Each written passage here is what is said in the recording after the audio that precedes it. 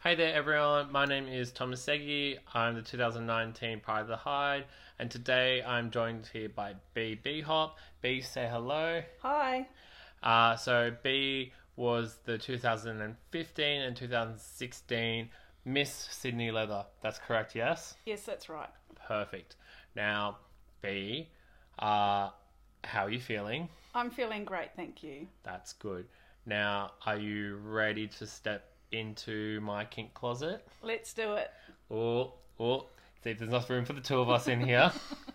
Okay, so I'm going to start off with the same question that everyone gets asked. Tell me who you were before you were a fetish person. So I grew up in New Zealand. Could never have told with that accent. I know, right? Spent a lot of time on a dairy farm milking cows. Love it. And also had a lot of time with my mum in town in Cambridge, and we were basically living on the poverty line. So Okay. I was either working hard or doing my school studies and trying to be a better person right from the get-go, because I kind of didn't want to get trapped in that poverty cycle. And I worked on that for a long time, and it eventually meant that I came over to Australia, and that's when my fetish life started. When did you come over to Australia? April 2000, so I'm celebrating 20 years Oh my gosh. in a month and a bit, so I'm very excited. Oh wow, I did not know that. Yeah, so the first month that I got here, I actually went to the Hellfire Club, Yeah. and that's where my fetish life started. It was so amazing to have such sexy music being played, and I think Sveta was on the decks at the time. Oh wow, from that So- long ago. Yeah, and just the vibe and all of the wonderful sights that I was seeing, and the energy, it was just amazing. Now, talk me through what was going through your head leading up to that night. Something must have been going on. So the reason why I went there. Yeah, the reason why, Yeah, or sure. even once you had said, no, I'm going, like, what went through your head? Did you have what were the emotions? What were the kind of thoughts, if you can remember any? Yeah, so it sort of started when I was working in New Zealand at a restaurant, and someone suggested to me that I should go to the Hellfire Club in Sydney. Okay. So he knew me very well. He was my flatmate, and and I was working with him full time. So he definitely knew me very well and kind of picked up that vibe from me from the get go. When I got there, I felt really at home and I felt very comfortable, and so I was pretty excited to start my fetish life in Sydney, Australia.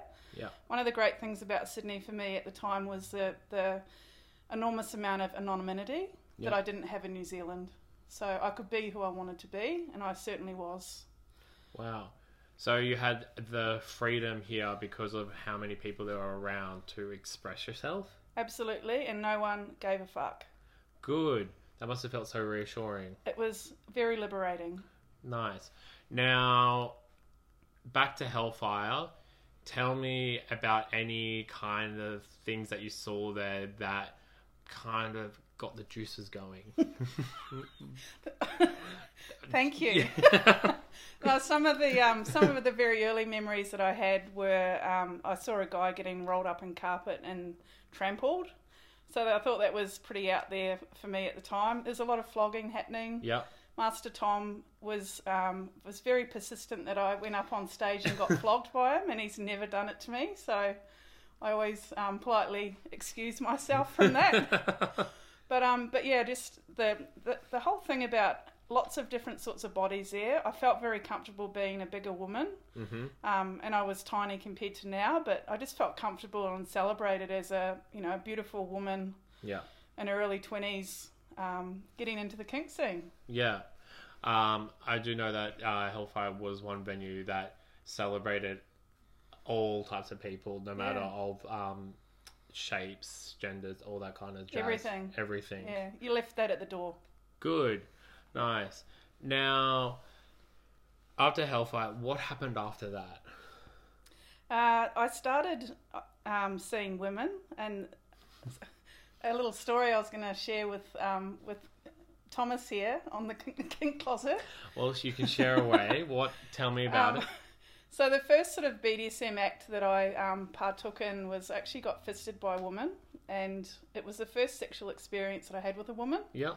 And I had a moment of enlightenment, and before that I was seeing men. I actually jumped over the fence, and I'm like, that's it, I'm done with men. I'm now lesbian. This was so amazing, and never looked back. Now, do you remember when exactly that was? You seem to remember when you came over here. I remember where it happened, but it was a couple of years, like a year and a half in from when I came over. No, well, we'll leave that place as a secret. Don't want to give away all your mystery. Yeah. Back to that anonymity that we need to have sometimes. Yeah. Now, on that anonymity, oh God, I can't even say it. However, how do you think that is with today's kind of climate? Being sort of just acting very freely and not worrying about the consequences. Yeah. I think that there is always an element of that available to everybody. Yeah. I think there's still a lot of underground activity happening in the GLBTIQ space. Yeah. And I think that, you know, whether it's a private party or a public party or a play party or whatever it is, that there's definitely opportunity for people to go and celebrate and experience that. I think with the internet, you know, there's more events around, which is amazing. And certainly growing up into my fetish person that I am now, there was a lot of opportunity in Sydney during those earlier years to really get involved and have a fun time. Do you think there are lots of opportunities around happening now these days? Not so much for women and queers. Yep. I think that there is a bit of a gap there, but you know, people need to organise it, and it's a hell of a job. So. Yeah, of course. For all those listening at home, B and I are doing lots of Mardi Gras stuff together, and let's just say it's a lot of organising. It's a full-time job. Yeah. Yes. So there is lots to do with that. Now, with back on the internet thing, do you ever feel like there is a pressure put on people through the internet in terms of being public and kink? I think that there is avenues for people to be in the public eye and avenues for people to keep that very private, depending on who they are and what they're protecting. So as a title holder, it meant that my kink life was exposed. Yeah. But I still played in private. Yeah, of course. So I kept that sexuality side quite separate and private. Yeah. And that's how I kind of dealt with it. Yeah, and how did you find that balance? Because that's definitely something that I'm working through at the moment. So how did you manage that? It definitely affected my intimacy life in a negative way, and I didn't get nearly as much sex as before. Yeah. Okay, looking back on it, could you think of any strategies that would have been useful that you wish you had have employed? Just make sure that you've got, you know, good communication and like, I was very monogamous throughout my title year and throughout the remaining time up until my marriage breakdown last year. Okay. So, you know, that was a decision. Yeah. And I'm very happy to have made that decision and stuck by it. Yeah, good. Well, good on you. Yeah. You definitely worked through it and managed the different kind of challenges that came across it. And I think women in kink and the LGBTIQ space, I think that it's just not talked about as much with women and in terms of sex and stuff like that. So it's kind of in the social scene with kink and leather and fetish. It's kind of we're there, we're present, we're visible, but the sex side of it is certainly not anything like the men's side. Yeah. And it's like a silent sister for us rather than being front stage, very present. Okay, so let's explore that. Because obviously I'm on the other side of that fence. Yeah. So talk me through it. What are you seeing, and what would you like to see? I would like to see more sexy mixed events where there is sex on premise with mixed events, and I think that's pretty challenging for some men. Yeah. But I think that will be the way of the future. Yeah. What do you think are some of like the obstacles currently facing with that kind of stuff? Just archaic attitudes about it. Okay. It's something that I talked about with the title holders in Europe at the 2016 title holders conference at Folsom. Yeah. About letting women into events, and they're kind of like, "Oh, but the dark room," and I'm like, just put a sign up saying men only. So I had a whole lot of women coming through, pissing them off that were civilian women just looking for a gawk. Yeah. And it's like, I don't think that they should be allowed in. Yeah. But if they're fetish women that are part of the community, if there's designated spaces, absolutely fine for me. Yeah. Have a women's space as well, and have that opportunity for all people to play at the party and make it really sexy. Yeah. Well, you definitely felt like you could see that they had a kind of like a reason for it, but there's definitely solutions to combat this. Totally, and you see it as an opportunity, you know? So speaking of that there, so you spent in Folsom. Last year you went to Darklands. Now that event has kind of a reputation as well. Now, how was that in terms of the sexiness of the party there? It's ultimate sexiness there. This year will be my third visit to Darklands. First year I judged. Second year, like last year, I was a presenter of X Awards Man of the Year. Yeah. Also was on stage talking about women in the community in a panel, and also hosted a women's and trans non-binary social and meet up there as well, so that people could see, others that are similar and kind of get a bit of a unity and community together there. Did I answer your question? Yeah, for sure. But just as a woman at that event, and you're seeing all the sexiness happen, did you being there hinder any of that sexiness? No, I don't think so. Everyone was so friendly. Yeah. Everyone was so friendly and welcoming.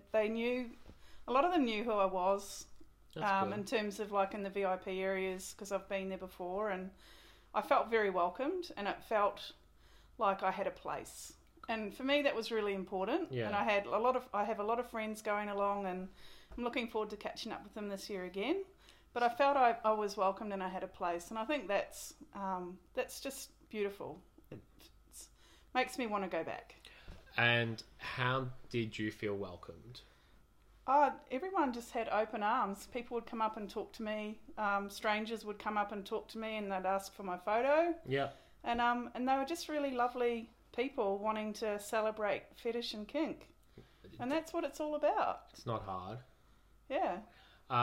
So on that experience, how important do you think it is to be promoting welcoming spaces for kinkers? It's vital. Otherwise we'll lose our space. Exactly. Lose our community and lose our space. Now, before we exit Darklands, is there anything you would like to share with the listeners regards to Darklands for 2020? If you're going over, have a bloody good time, and I'll see you there. Are you doing anything special there at all? I'm judging again. And what are you judging? Sorry. I'm judging Mr. Belgium Leather again. They've asked me to do it the second time. They kind of bent the rules for me. But the reason being that I'm the first female member of Belgium Leather and Fetish. Yeah. It's also actually meant that I'm a member of ECMC, which is something that I've wanted to be for a very long time. And it was a bit of a celebratory moment for me to actually get that patch. Nice. So I'll be wearing that for Mardi Gras and when I go over to Darklands again this year. Well, I can't wait to see that patch and to help you celebrate that as well. Thank you.